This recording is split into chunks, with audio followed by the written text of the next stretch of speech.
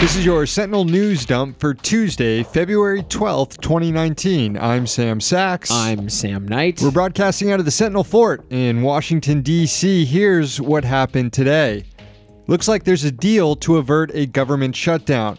President Trump will not be getting his $5 billion for a border wall, but he will be getting $1.3 billion for some wall and more border security. The breakthrough occurred after Democrats dropped their demand for a hard cap on detention beds, hoping to limit the number of people ICE is holding. Republicans are spinning it as a win. Senate Appropriations Chairman Richard Shelby said Trump is getting 55 miles of new wall in the deal, which is, quote, pretty good considering the GOP lost in the midterms. House Minority Leader Kevin McCarthy said Democrats caved from their initial demand of no money for the border wall. Trump still might not take the win, though. He told reporters about the deal, quote, I'm not happy about it. There's still no text of the legislation, and it does still need to be approved by both the House and Senate to avoid a government shutdown Friday. President Trump called on Congresswoman Ilhan Omar to resign after furor over a Twitter joke about money and the influence of AIPAC in Washington. Omar's own Democratic colleagues paved the way for the attack by the president when they lashed out at her joke, calling it anti-Semitic.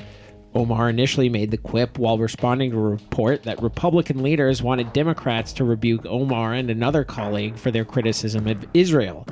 The other lawmaker, Rashida Tlaib, is a Muslim like Omar. Tlaib is Palestinian-American.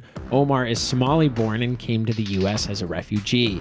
President Trump did not call on Congressman Steve King to resign after King recently went on the record praising white nationalism. We're burning the planet to the ground. The Energy Information Administration on Tuesday projected that U.S. crude oil production will break all-time records over the next 2 years. By 2020, more than 13 million barrels of oil will be produced on average each day. That's up by about 1 million barrels from today. The U.S. is the largest crude producer in the world. It's not Saudi Arabia, it's not Russia, it's the U.S. as of last August, and the nation isn't looking back.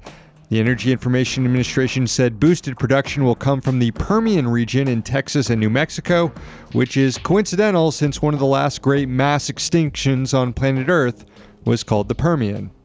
In related news, California Governor Gavin Newsom pulled the plug on a high-speed rail project. The $77 billion initiative was supposed to link Southern and Northern California from San Diego to Sacramento. The line will be partially built, and Newsom says California won't send back $3.5 billion in federal grants that were allocated for the train. Last fall, the Department of Transportation said the state raised less than half of the money needed for the project.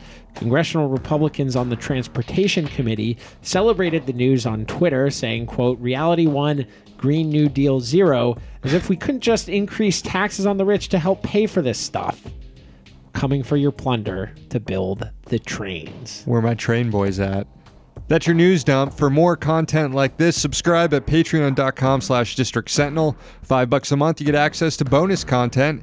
Tune in to our District Sentinel radio live show Wednesday night at 8 p.m. on YouTube.